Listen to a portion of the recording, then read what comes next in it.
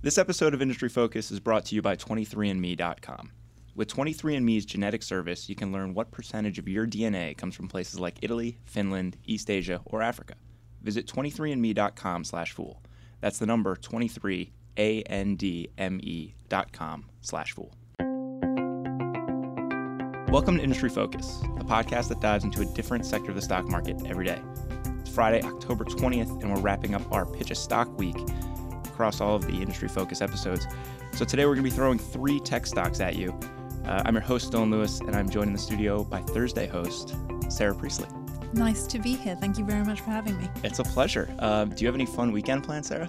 No. Netflix marathon and knitting, probably. I don't think you meant to do this, but that's a nice entree into It is. what we're going to be talking about later today. I didn't mean to do that, no. But yes, we will be talking about Netflix. That's the benefit of me doing the Friday show, is I always have that question to ask people, like, what are you doing this weekend? And do people have boring answers like me? Always. Yeah. And I'm always like, cool, like, give me something to jump off with here. I remember I did a show one time with Taylor Muckerman. I was like, hey, Taylor, like, how's it going? And he's like, good. So you're not going to be knitting this weekend? I will not be knitting, no. I have a friend's birthday. I've got some errands that I need to do, some very fun errands. Mm-hmm. Going to go around town in my roommate's car. Oh, wow. Try to knock them out. A car in D.C. Crazy kid. Well, to me, this is adventurous. I know. I just ride around on my bike. Everyone else is like, yeah, I have a car. Duh. Like, this. What are you talking about, Dylan? Millennials. Anyways, to bring it back around, listeners, we are doing this theme week, this pitch week, and if you've been listening all week, you kind of know the spiel at this point.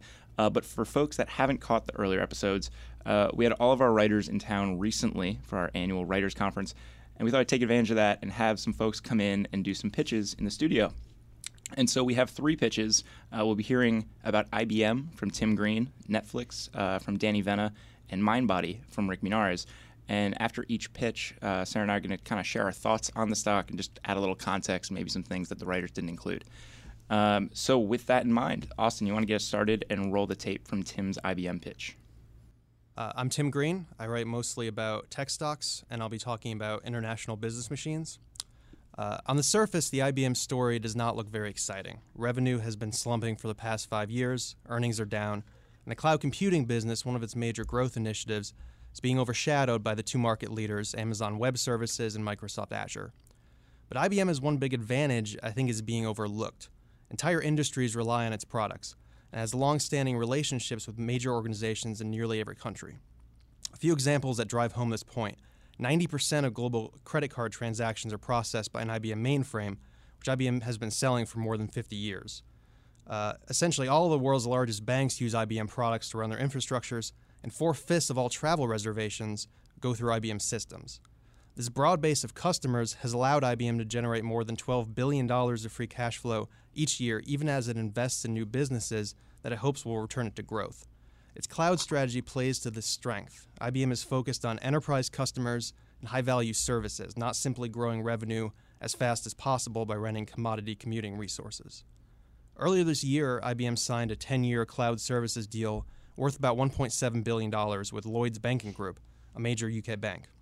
This will be a minor part of IBM's total revenue, but it represents exactly the kind of deal that will drive growth in IBM's cloud business.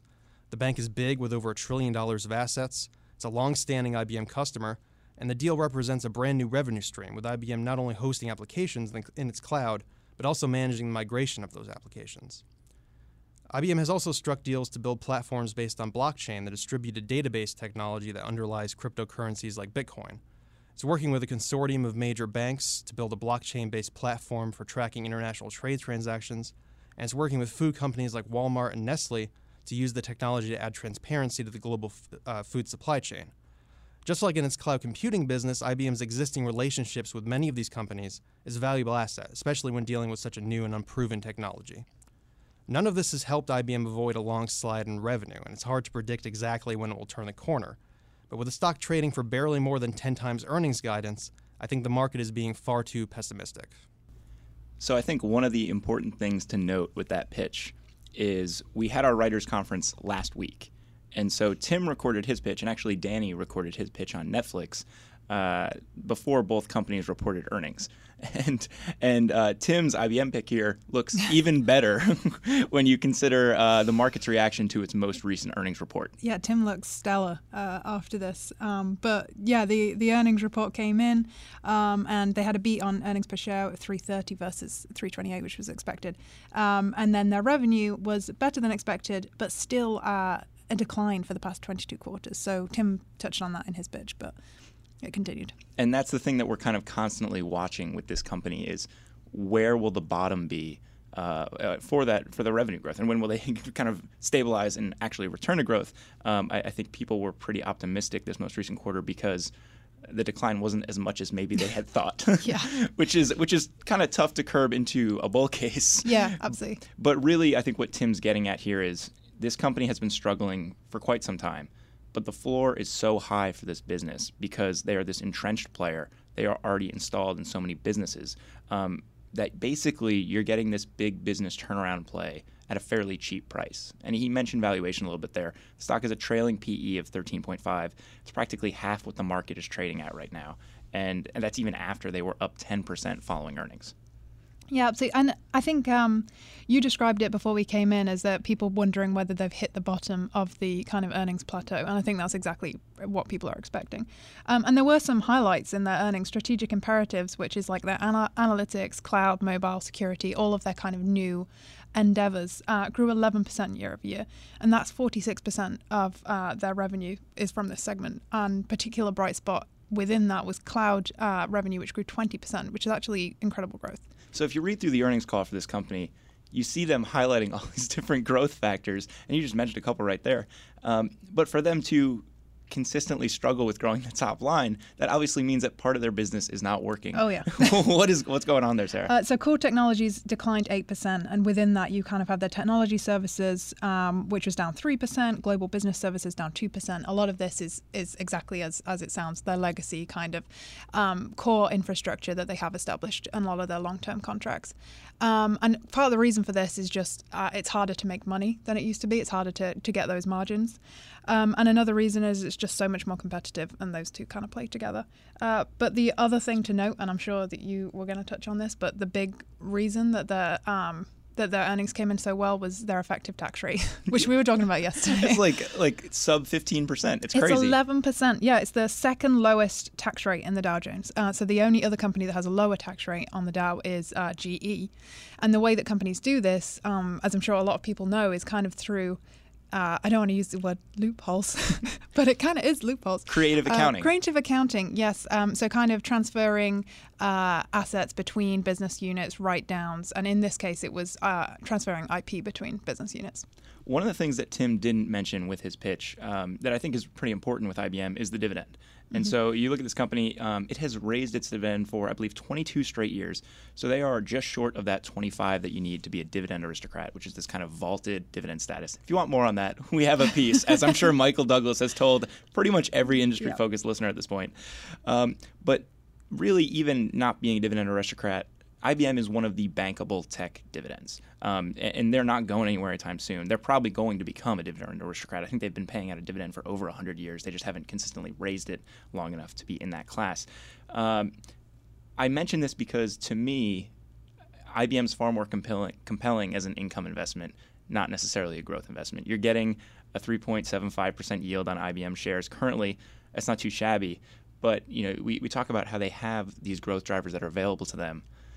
And yet, the struggle of the core business is so much that they haven't found that floor yet. And I worry that even when we get to the point where revenue is stabilized, okay, but what is actual revenue growth going to look like? Or is it going to be in the low single digits? Because if you're looking for growth investments, I don't know that IBM is the place to do it. Yeah, I would agree with you, and I do think that we shouldn't underestimate the kind of the base that IBM already has. It is a huge company. The scale is massive. Like you said, reading through the earnings report, just trying to keep track of all the divisions that they have is difficult.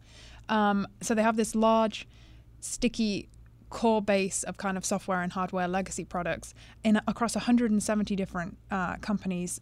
Just in the services business, they own 5.7% market share of this ginormous business globally, which is double the person behind them. So I think while we shouldn't underestimate that, I 100% agree with you. I think that there are so many companies now, Microsoft, Oracle, Amazon, jumping on kind of these strategic initiatives around big data and machine learning. It's going to be really hard for them to deliver the margins that they have had before. And it's a company where you just have to, if you're really interested in them, you have to go into it knowing what you're getting, right? Yes. Like you're going to be getting, kind of consistent dividend growth, maybe some share price appreciation now that the company started to turn around. But at an $150 billion market cap company, it's a lot harder for them to double or triple the way that a smaller, medium size or small cap company might be able to. Yeah, and that's one of the issues for their clients too. In the sense, it's just such a big, huge behemoth company that to try and understand how each of the divisions relates to one another, what services they need, it's very complex. And I think they're probably not leveraging a lot of the opportunity that they have between interdivisional kind of learning that they could be. This is all to say, we haven't talked about IBM all that much on the show. and given what an incredible pitch that was from Tim and how articulate and kind of clean cut and concise it was, I need to get him on the show and make that happen. Oh, yeah, definitely. I would love to hear that. Especially as we see some big jumps from them and the market clearly kind of maybe turning its favor on them a little bit and getting a little bit more interested in the stock. Why don't we look over at Netflix now? Austin, you mind playing that pitch from Danny? Hi, my name is Danny Vena. I cover tech and consumer goods stocks, and I'm here to talk about Netflix. Unless you've been living in a cave, you've probably heard of Netflix. Netflix is a pioneer in streaming video, and Netflix has evolved from delivering DVDs via little red mailers. Over the last few years, Netflix has grown to be a worldwide content distribution service. In the last few weeks, Netflix has announced a price increase, which was a subject of great interest to investors. The folks that have a $7.99 plan will still pay the same. Those that have a $9.99 plan will have a $1 increase to a $10.99.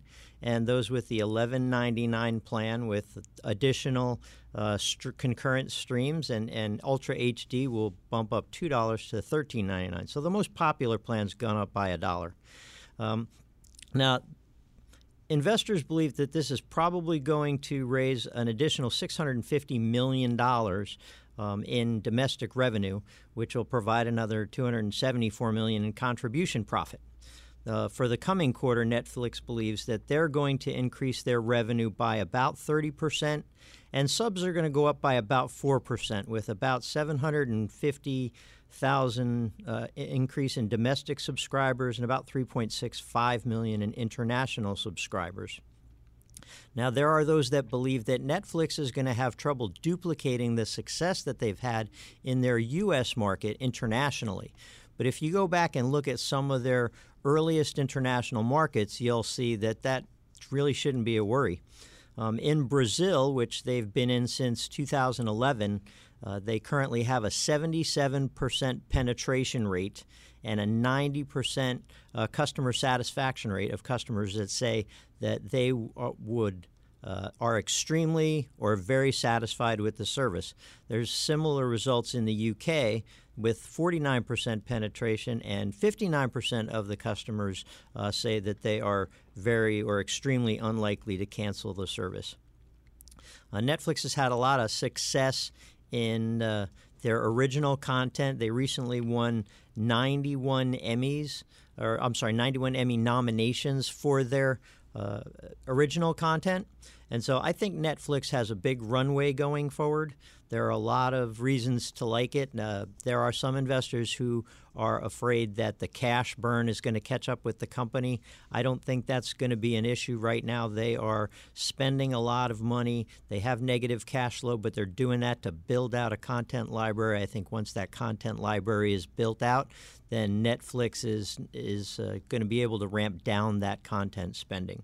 So I'm here to pitch Netflix, and I think it's a great opportunity for investors. So like Tim with his IBM pitch, Danny recorded his Netflix pitch before they reported earnings. And like Tim's IBM pitch, Danny's Netflix pitch looks even smarter after the company reported earnings. It does. They must have future-telling I don't know. abilities. Whatever they're doing, it's working. Really, though, Danny mentioned some of the numbers to expect with the earnings report, and you look at what actually happened and what the company delivered, and they really kind of blew the doors off of a lot of expectations. On the subscriber side, on the top line, they beat as well. A lot of really positive news around this company right now. One thing in particular that I'd really like to hone in on, he briefly mentioned this, is the price hikes. And, he mentioned that the company raised prices for 2 of its service tiers. None of that baked into the results that we saw in the most recent quarter. And really, we're going to start seeing that play into the financials in the next coming quarters. It's something that new folks that sign up for the service will be paying, and I believe the old folks will be kind of grandfathered in over the next couple months. To me, that is a lever that while the company has just pulled it, they have the opportunity to continue to pull that going forward. I think there's room for them to increase the prices of their services, and that's a really easy way to boost the top line. Yeah, absolutely. And this is the third price hike in 3 years. So I think that the rate of price increases is probably going to slow. And as you said, I do think that they have plenty of room to keep increasing up to a certain point. But we were talking before the show, they're going to add, is it 600 million? Something in that neighborhood, to earnings with this one move, which is incredible when you think about it. 600 to the top line, I believe. The top line, and I think, like Danny mentioned, it was like somewhere in the neighborhood of like 250 million in contribution profit. Mm-hmm. Yeah. And for just like a, one switch, is an incredible move for this company. And you think about just how strong their customer satisfaction is and how loyal their customers are. That's really not going to cause a lot of people to cancel their subscription. No, the average Netflix user spends 90 minutes a day watching Netflix. I'm probably contributing. I was going to say, I think we're both guilty of fueling that number. Something to watch with this company, Danny mentioned the international expansion stuff. In this most recent quarter, international paid subscribers were higher than domestic paid subscribers for the first time. So if you're an investor, you'll love to see that because really, while they are experiencing growth in the U.S., the international markets are where they're going to be able to live up to their current valuation. Absolutely. Yeah, that's their growth runway. And I think that it's important to note that they're kind of expanding into all these different countries. Obviously, they're having a ton of success doing it. They are having to spend a lot on making localized content. And I think it remains to be seen how that kind of plays out for them. But it is something to factor in. You can't just take necessarily U.S. content and it work in every other country. I have to tap you as our resident foreign correspondent here. It is ubiquitous here in the United States. I think everyone at least has access to Netflix, whether they pay for it or not. And are lumped in with their parents or their roommate subscription or whatever. Is that the case in England? To some degree. I think Danny mentioned. I think it is like 50% penetration back home.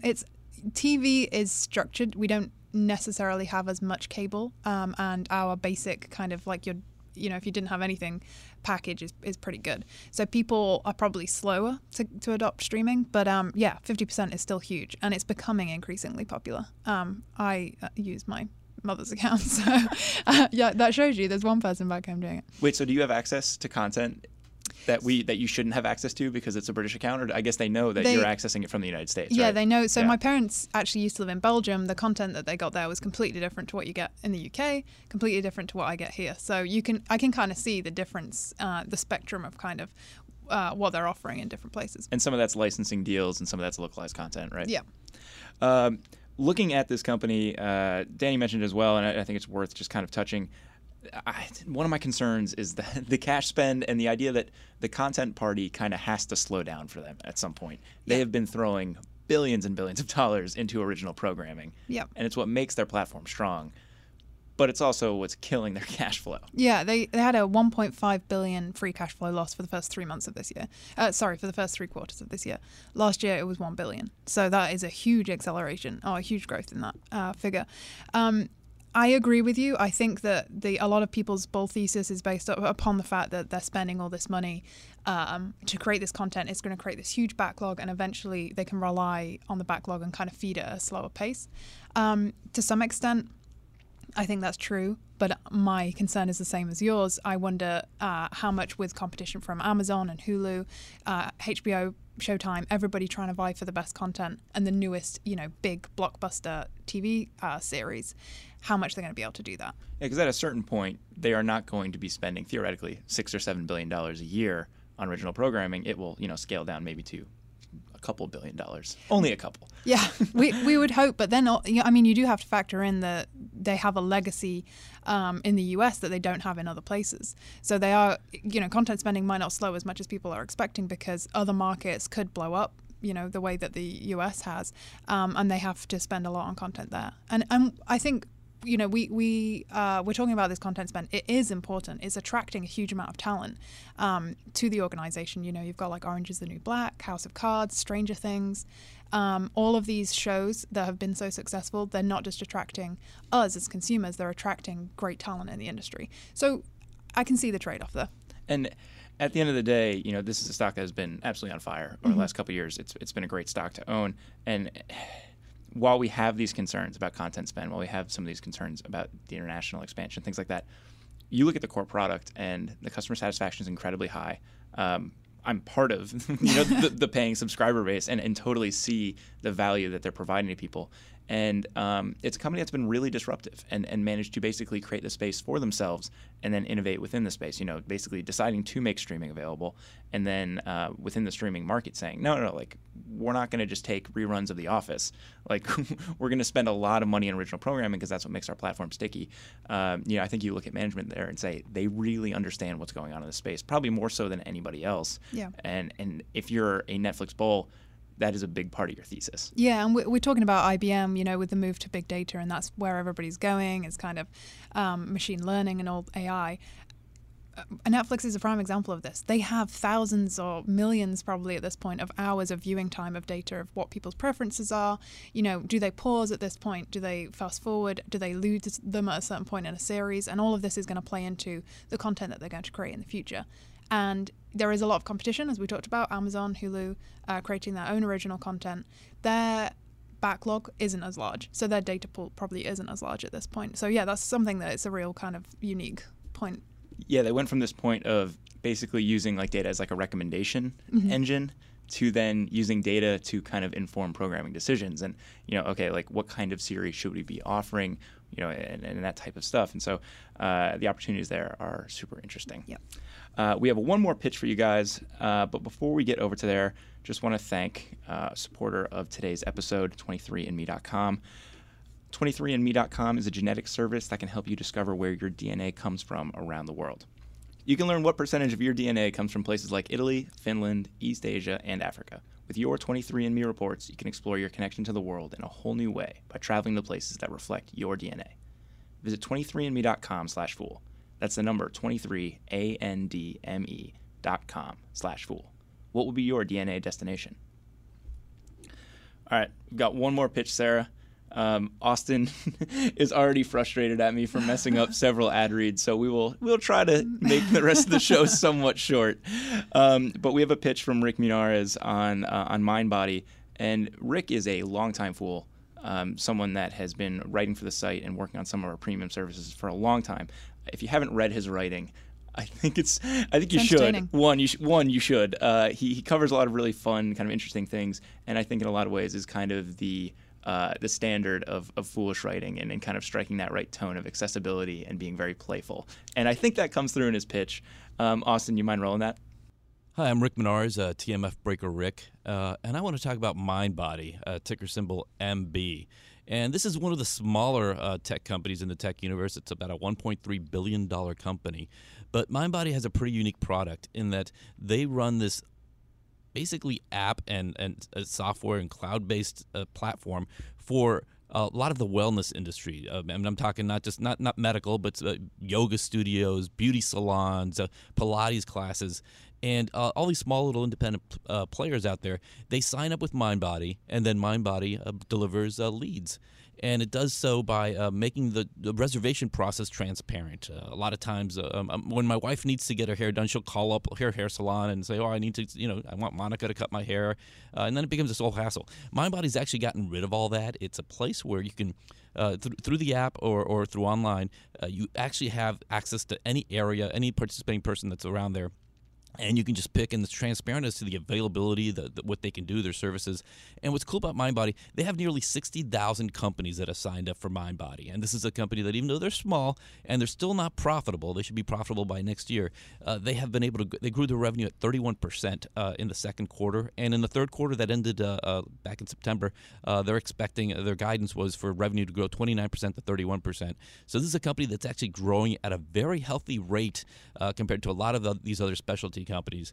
And with MindBody, what's cool is that they collect money two ways. First of all, there's a subscription revenue to be a part of it, and services for the leads they deliver, sort of like an Open Table in the restaurant world before it got acquired by Priceline. But you have a case with MindBody where they also make a little money on the payment side, which is actually a faster growing part of their business, but still about a third of the revenue, where MindBody is actually collecting money when they're actually helping process payments. And these small companies, they turn to a company they trust. And when they trust MindBody to deliver leads, and we're seeing revenue per subscriber, revenue per customer go up high. It's up about 20-some% over the past year.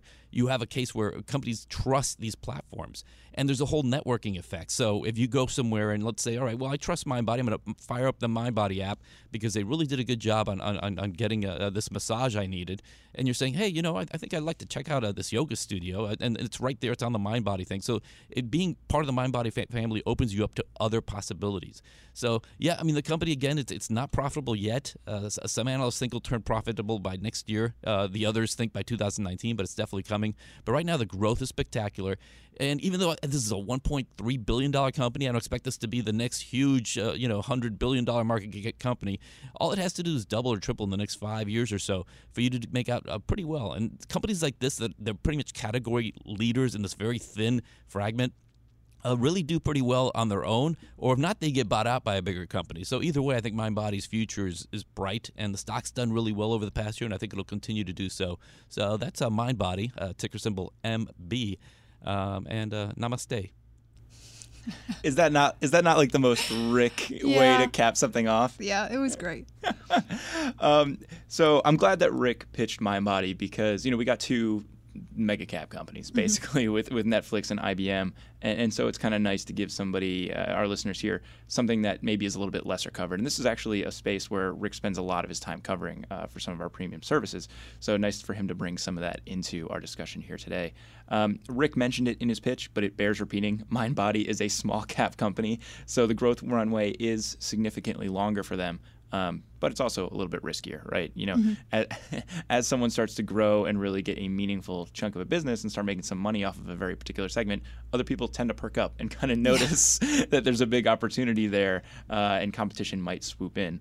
But they are kind of a niche player, which he talked about. They are this software as a service company, and because of that, you look at their financials and while they don't pull in a ton on the top line right now, about $160 million over the past 12 months, they command pretty high margins. They grossed $112 million on that $160 million over the past 12 months. So typical software business here where it's very scalable and the margins are great. What do you think about this kind of fitness market in general and this wellness market in general, Sarah?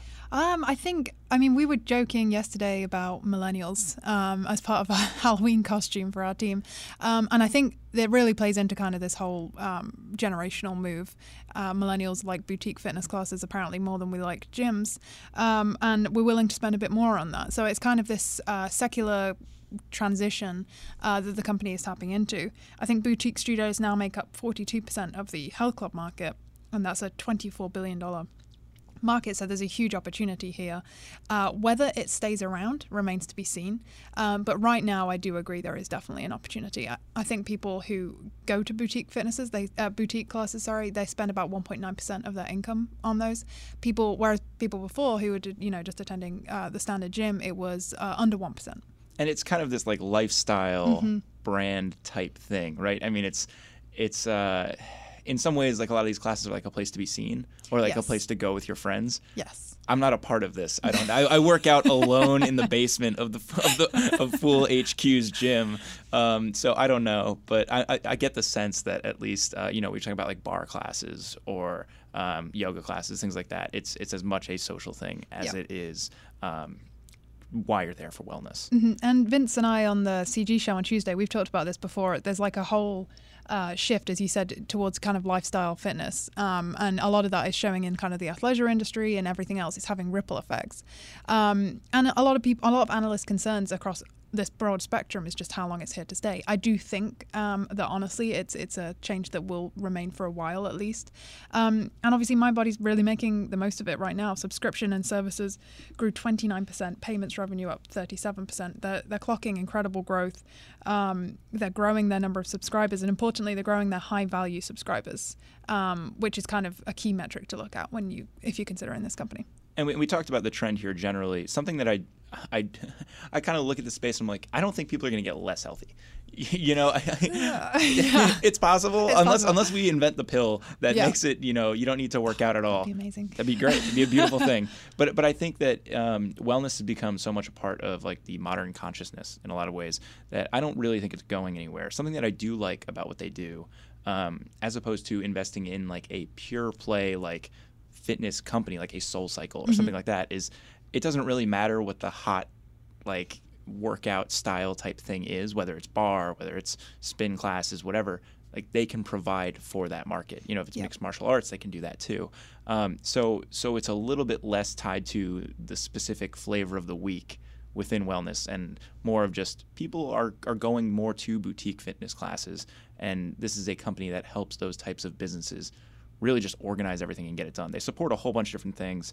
Like I said, yoga, they do personal training, wellness, boxing. Basically, if you can book it, they also do hair cutting. Oh, really? Apparently. So it's a little bit all over the place. There are some growth opportunities for them into other segments.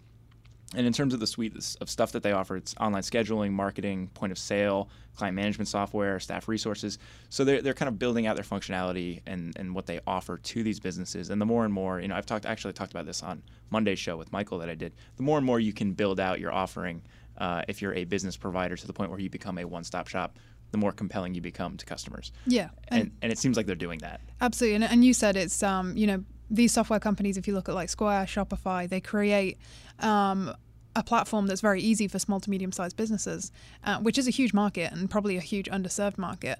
And they really capitalize on that. And as you said, they offer just a kind of a ton of things. You can create your own, or you can create your own design in their app interface. So you kind of continue that brand all the way through in the customer experience. And as you said, they're kind of brand agnostic, gender agnostic too, because a lot of these fitness places tend to skew to the women.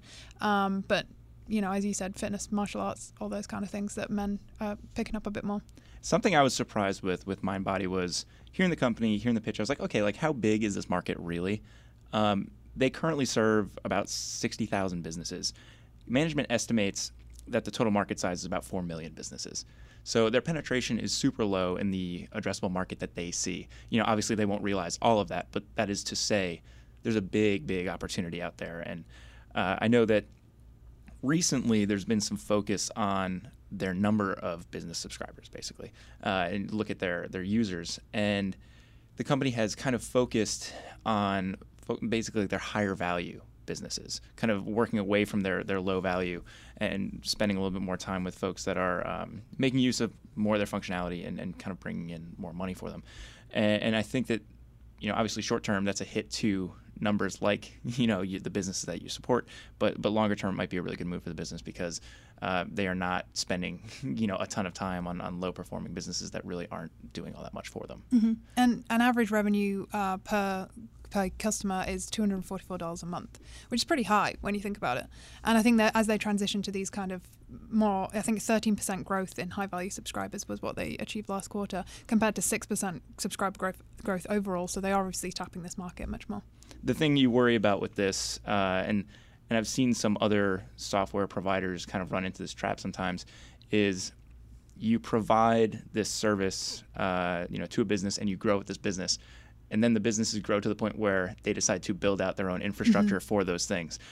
This very famously happened with Twilio, the app developing business that provided a lot of the communication software for Uber. And Uber was one of their big clients. And at a certain point, Uber said, well, I think we're going to handle this on our own. I don't think we need you guys to do this anymore. And so they lost a very big book of business because of that. So the pro is these types of businesses scale with the companies that they support and they enjoy the same successes. It's a symbiotic relationship.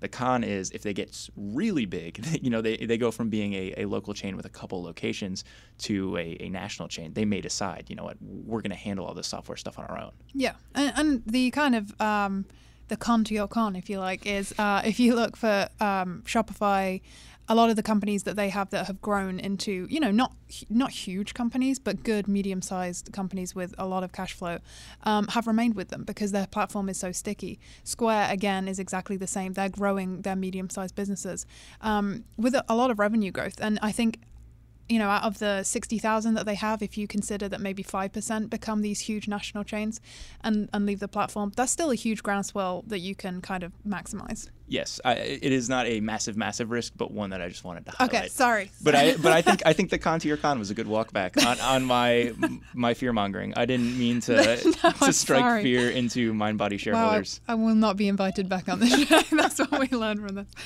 I think that's the perfect note to end on. You will not be invited back on the show.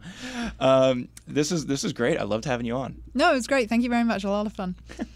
Listeners, that does it for this episode of Industry Focus. If you have any feedback or questions for us, you can shoot us an email over at industryfocus@fool.com or tweet us at MFIndustryFocus.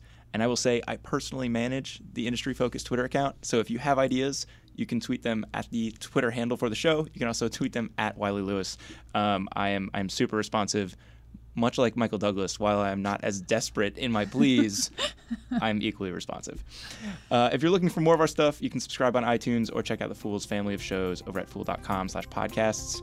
As always, people on the program may own companies discussed on the show. The Motley Fool may have formal recommendations for or against stocks mentioned, so don't buy or sell anything based solely on what you hear. Thanks to Austin Morgan for all his work behind the glass today and for getting to the studio early during the Writers' Conference to help make all these recordings possible. He's the MVP this week for sure. For Sarah Priestley, I'm Dylan Lewis. Thanks for listening, and Fool on.